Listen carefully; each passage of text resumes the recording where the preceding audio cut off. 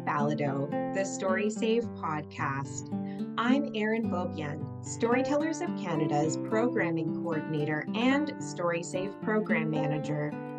Today's episode, Marie-Anne McLean in Conversation, Telling and Tenderness in the Prairies. This episode is an edited version of our Story Save listening party on Marie-Anne McLean's 2009 album, Stories from the Prairies. What is a listening party? Think of it like a book club, but instead of reading, we listen to some of our favorite Story Save albums from over the years. Our group came together over Zoom to discuss and share their thoughts. Along with our host, Kathy Jessup, you'll hear the voices of Cindy Campbellstone, Susan Charters, Gail DeVos, Diana Draper, Mary Hayes, Melanie Ray, Doreen Vanderstoop, Norman Walker, Heather Whaley, and Mary Wiggin. If you aren't familiar with Marie-Anne McLean's album, you can find links to purchase and listen in our show notes. In this episode of the Story Save podcast, we listen in on the listening party.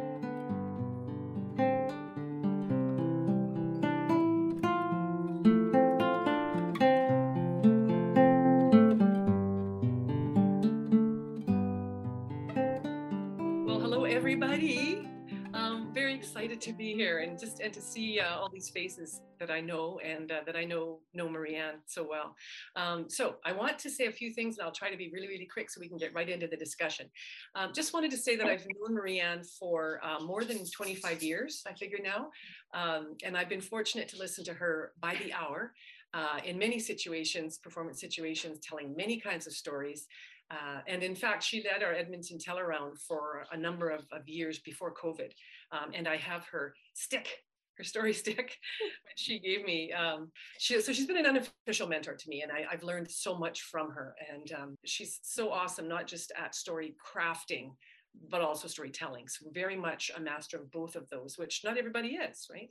And her style is unique, and that's why she was chosen for Story Save. No surprise. I thought that it might be logical to start with her thumbprint stories and then her family stories and save the war stories for towards the end. Let's get to you guys and what you want to say about all of this. Anybody want to lead us off? I loved Mr. Lim because I'm from a small town, and our Chinese cafe was a very, very important part of our town and our culture. And so she just captured those men who ran the cafe and their loneliness and their reaching out to the community. And she captured, I forget, the ladies of whatever church saying they would never set foot in that cafe. And our Olds Cafe was adjoining the bar. And the men actually would give Mr. Wong their wallets, and they would take their $10 or however much into the bar, and he would hold their wallets until they were ready to go home. So that story really resonates with me. Yeah, it resonated with me too. I also grew up in a small town, Thunder Bay. It was Port Arthur at the time. And we had a store at the end of Grenville Avenue in our neighborhood. It was a bookstore, and they sold, confectionery stuff. And he had Chinese food, which of course everybody went to. And there was a Parkmount Hotel just adjacent where, it was the place to hang out. And the gentleman that operated the place, he was just such a cool guy, a lot of fun and very open and friendly. And I just loved the lilt in her voice and how appreciative she was of him. We were appreciative of our neighborhood store as well. I like hearing from these people who lived in small towns relating to it. I grew up in Vancouver, and mostly we had Chinese grocery stores, corner stores, not convenience stores. Those came later. I'm talking about the 50s. And we also had Chinatown.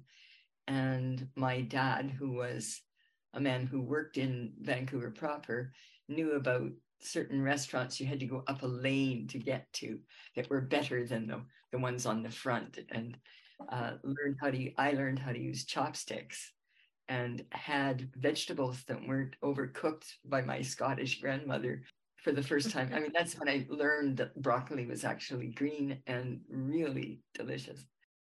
And chicken that was melt in your mouth. So I have a fondness for Chinese food.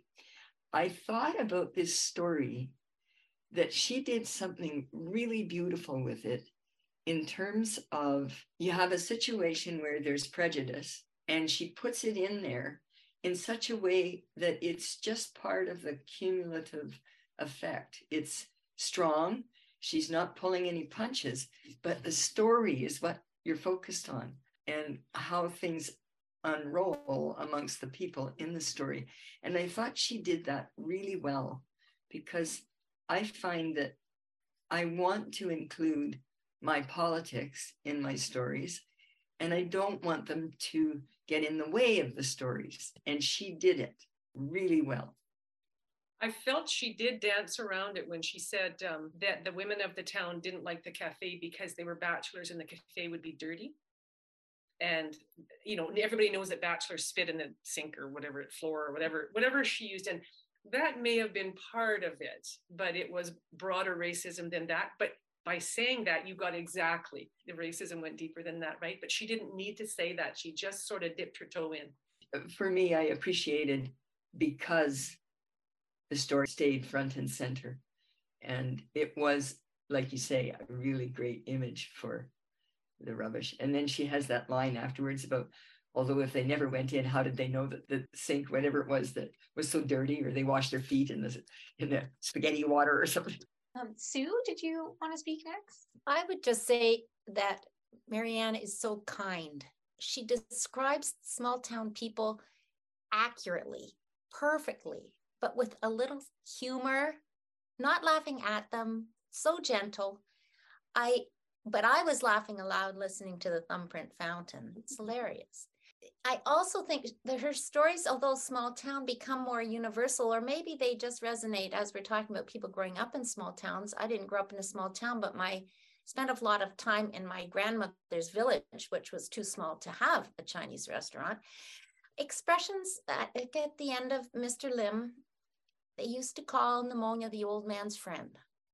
Well, that's an expression I know from my grandmother, and just has a perfect sense of timing, and it's all in tune completely to small town life. And so it becomes more universal, I thought.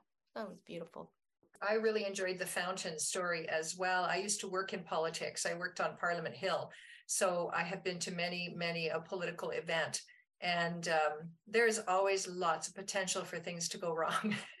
You know, listening to all these stories, I thought a lot about Stuart McLean.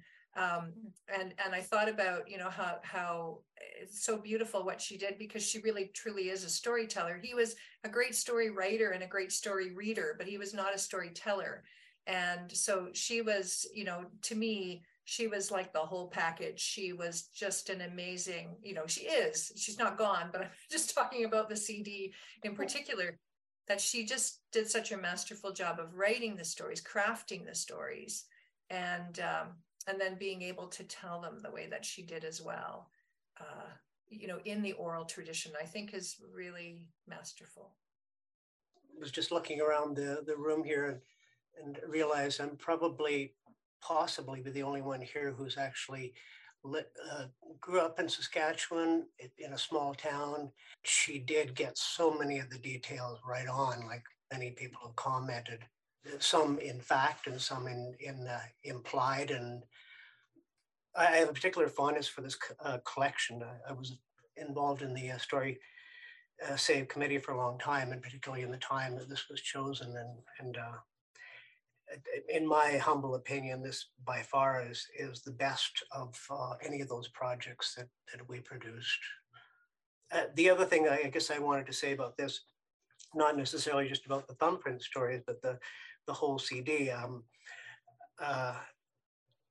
Because I live in Saskatchewan and the distances are fairly large, and I tend to I still maintain my property 2 hours outside of Regina, so I'm still part of that small town. And I spent a lot of time on the road, and I found that listening to this particular collection on the road is really good companion. If you're planning a drive for an hour or two, just take this with you. It'll just carry you along, and the miles pass very quickly and pleasantly. Mary.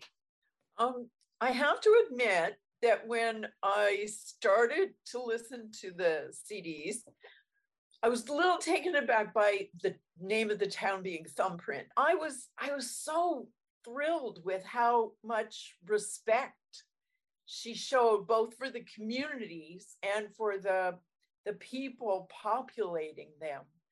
And with a character like Mr. Lim, I mean, he was really living like a fish out of water in a lot of ways in his lifetime.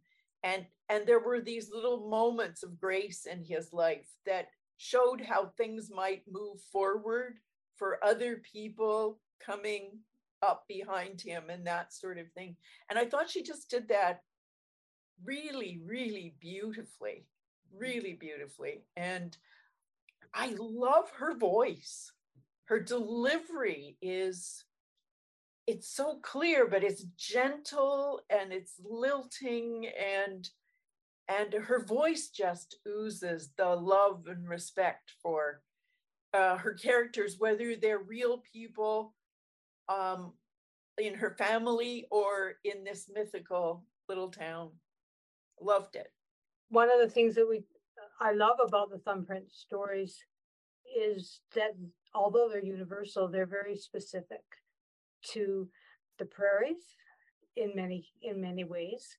She's telling us our stories, or that's how I feel anyways. I mean, I know other people from, Heather, you're getting it, you're not on the prairies, but at the same time, and I'm sure Cindy, you too, from further away, but they were still, there's that prairie aspect to it that delighted me so much, always.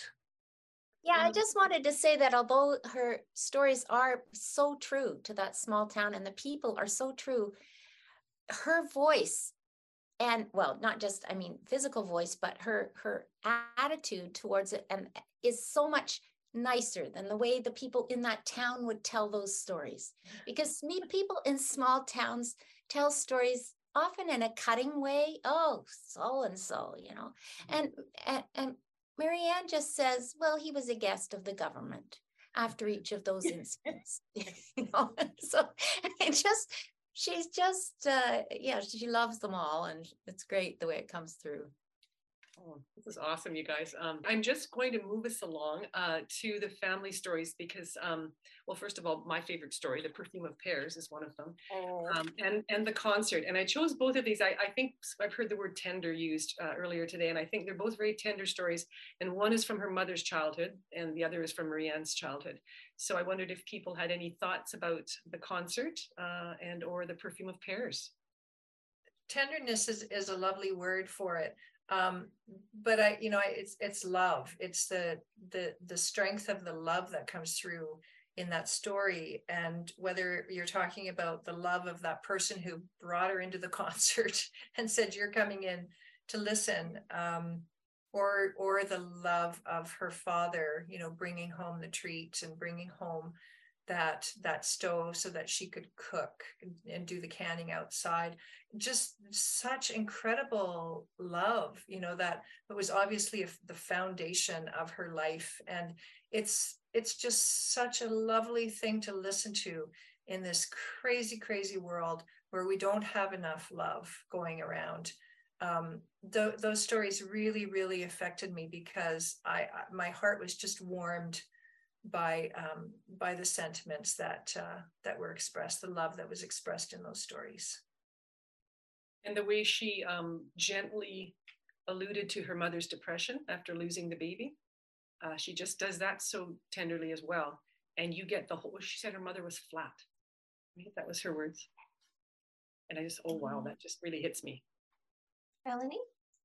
I could really see by the words she chose to describe her mother, a small child witnessing what was going on. I don't know how old she really was, but it wasn't a full adult.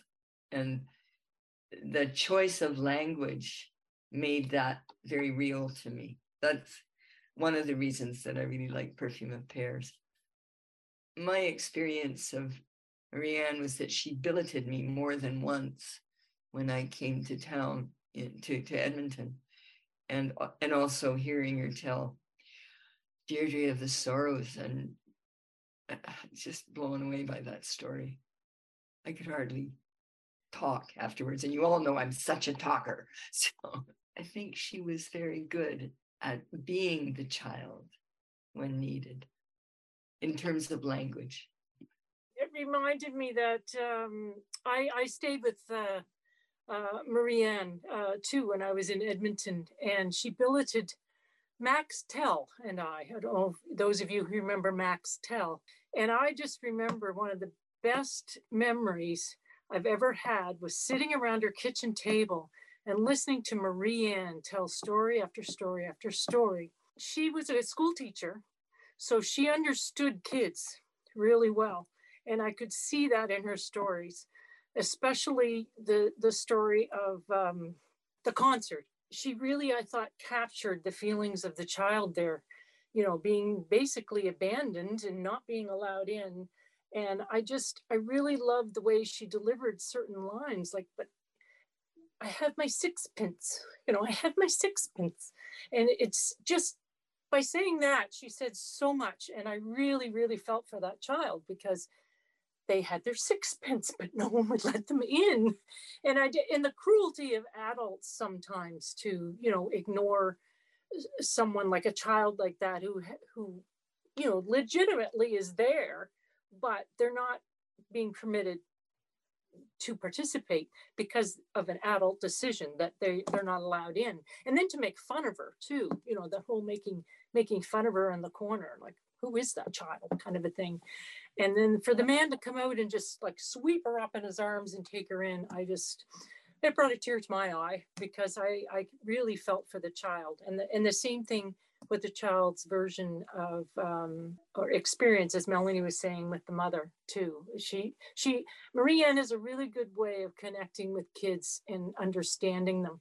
And she told us story after story after story about her teaching experience. And I was just gobsmacked. I was like, a question, Cindy, when she was just sitting around her kitchen table talking, were the stories the same?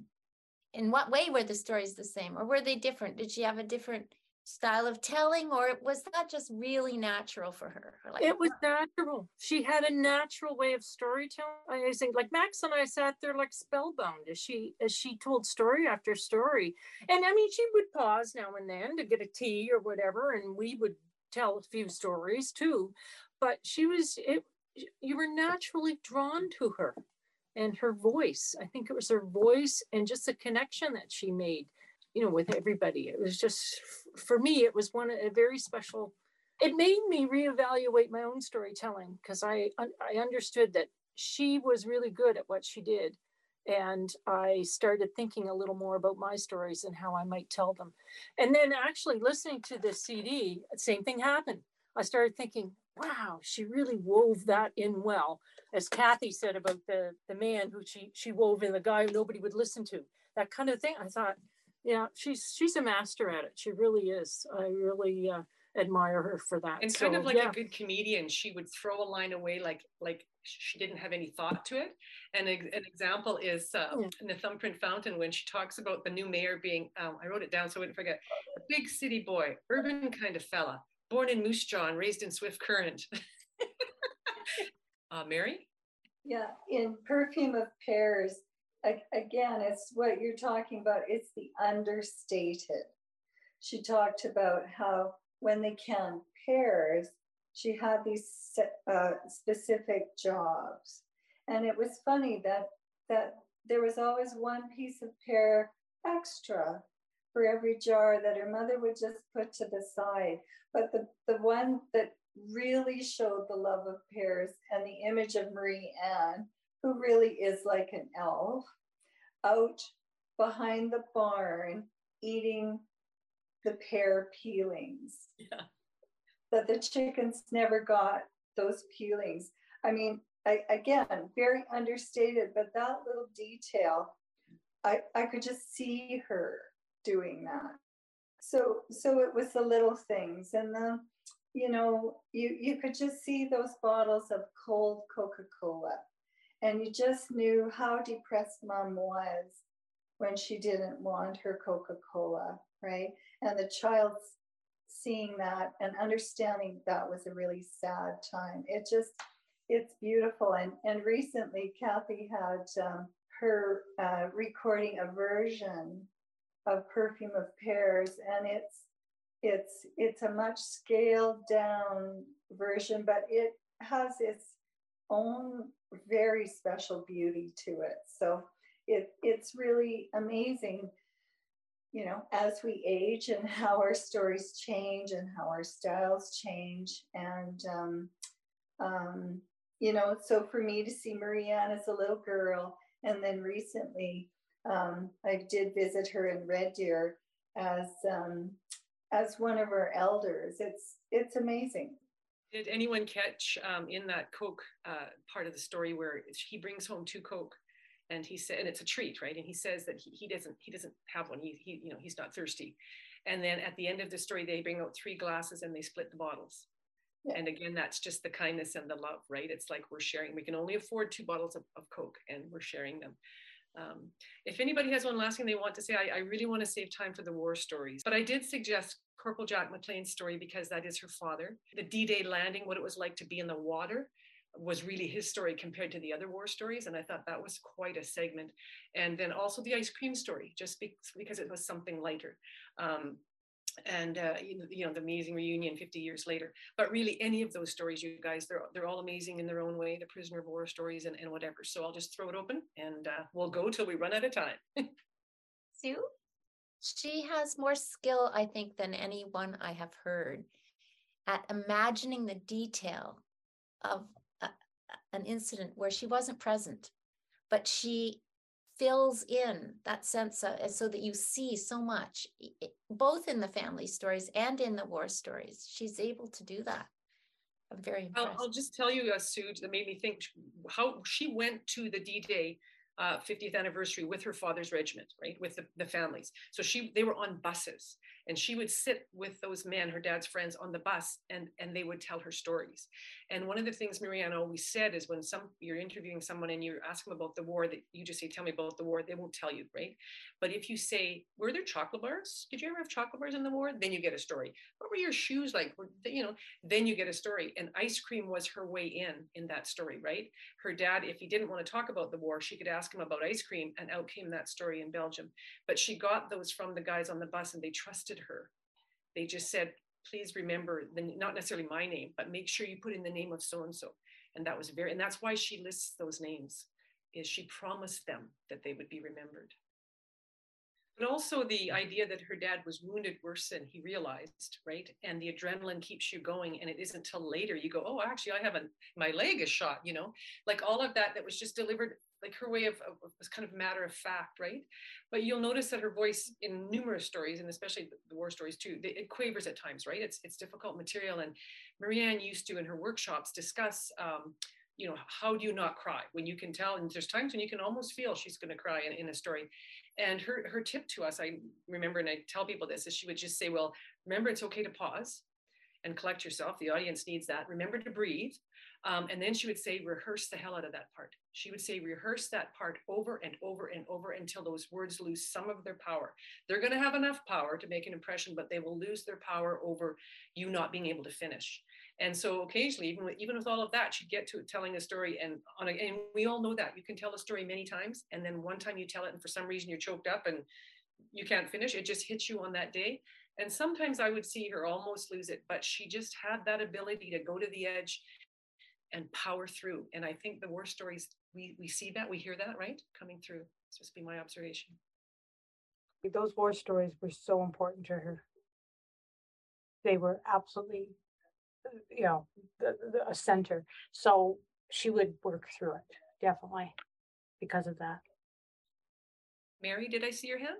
When I was listening to Marianne's stories, I thought it'd be so lovely to capture that sort of secondary, I guess you could call it, material. She's been told the stories by people, but she embraced them so fully and brought them so much to life, and the details that are included and the humor. I mean, they're rounded. It's not just all, war is a terrible thing, and you gather people to you more by changing the emotions and the mood a little bit as you go along, because that's how those fellas kept themselves going, I would imagine, in many, many ways. And those moments, like with the ice cream and stuff, the moments 50 years later, when people just somehow miraculously happen to be in the same place at the same moment, was just phenomenal. Noreen, did you want to speak? Yeah, I wanted to I wanted to mention that what Marianne does so well too is she conveys the drama, but in the ordinary everyday happenings of life, and I think that's just, it's an incredible gift to be able to do that, right? To convey the drama of war in those very, the little moments of life. And that's what the ice cream story really did for me. Thank you, Gail and Marianne. So thanks everybody. And thank you, Kathy, for your work on bringing this lovely evening to us. I've really, really enjoyed it. We do have a few minutes left, and I wondered if there was any other story that anybody had a comment about that they wished that they could say something about. There's just so many on the CD. So I really also loved her father's story, but there's another one, the POW Albert Cook's story. And the descriptions, again, the day-to-day stuff was what was giving it the power, but just the descriptions of unexpected help and the dailiness, like the thing about seeing people being driven into the place across the road and never seeing anybody come out, or when he did, it was a body that looked tortured. Somehow she made that, maybe because of her style of being very matter of fact, it gave me a sense of how wherever you live, however we are in space and time, right away, is what we become used to. If it doesn't go away, it becomes ordinary. And, I'm sure after months of being in a prisoner of war camp, there's all these things that you learn about your day-to-day life and not knowing how you're going to be coming out the other end, or if you are. So I just appreciated that story in part because it was talking about stuff I didn't really know that much about. My father was at D-Day, but he never talked about it until I was leaving home, and it was driving him nuts. So he was using it more as a hammer than as information. Yeah, I think that sense of the dailiness of being a prisoner of war was well expressed. Cindy, did I see you? Yeah. A couple of stories made me cry because they were just so well told and so poignant. Thanks. And I'm done. I've said what I need Thank to you, say. Kathy. I appreciate all your comments, everyone. Yeah. Thank you, everyone. That's great. That was great. Yeah, It was thank you. really good. So Thanks. much. I love this. I just love it. If you enjoy something, let other people know, and that's how viewership builds, right? So hopefully this series kicks off and starts something beautiful.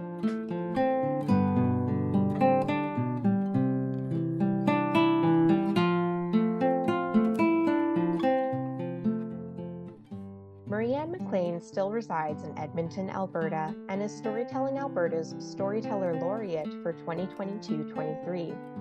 Her album Stories from the Prairies is available on the Storytellers of Canada Concert du Canada website in the Story Save section. You can also hear Marianne as part of Storytelling Alberta's 40th anniversary video series, Tribute Tales. Find it on Storytelling Alberta's YouTube page. Links to all of these sources are in the show notes. Since 2002, Story Save has been recording and sharing the work of Canada's master storytellers. The program is supported by Canada Council for the Arts and the Ontario Arts Council. This episode was produced by Erin Beaubien, Kathy Jessup, and Heather Whaley, with editorial support from the Story Save Committee, Murray McGregor, Sue Charters, and Selena Eisenberg. This episode was edited by Tamara Filiavich. I'm Erin Beaubien. Thanks for listening.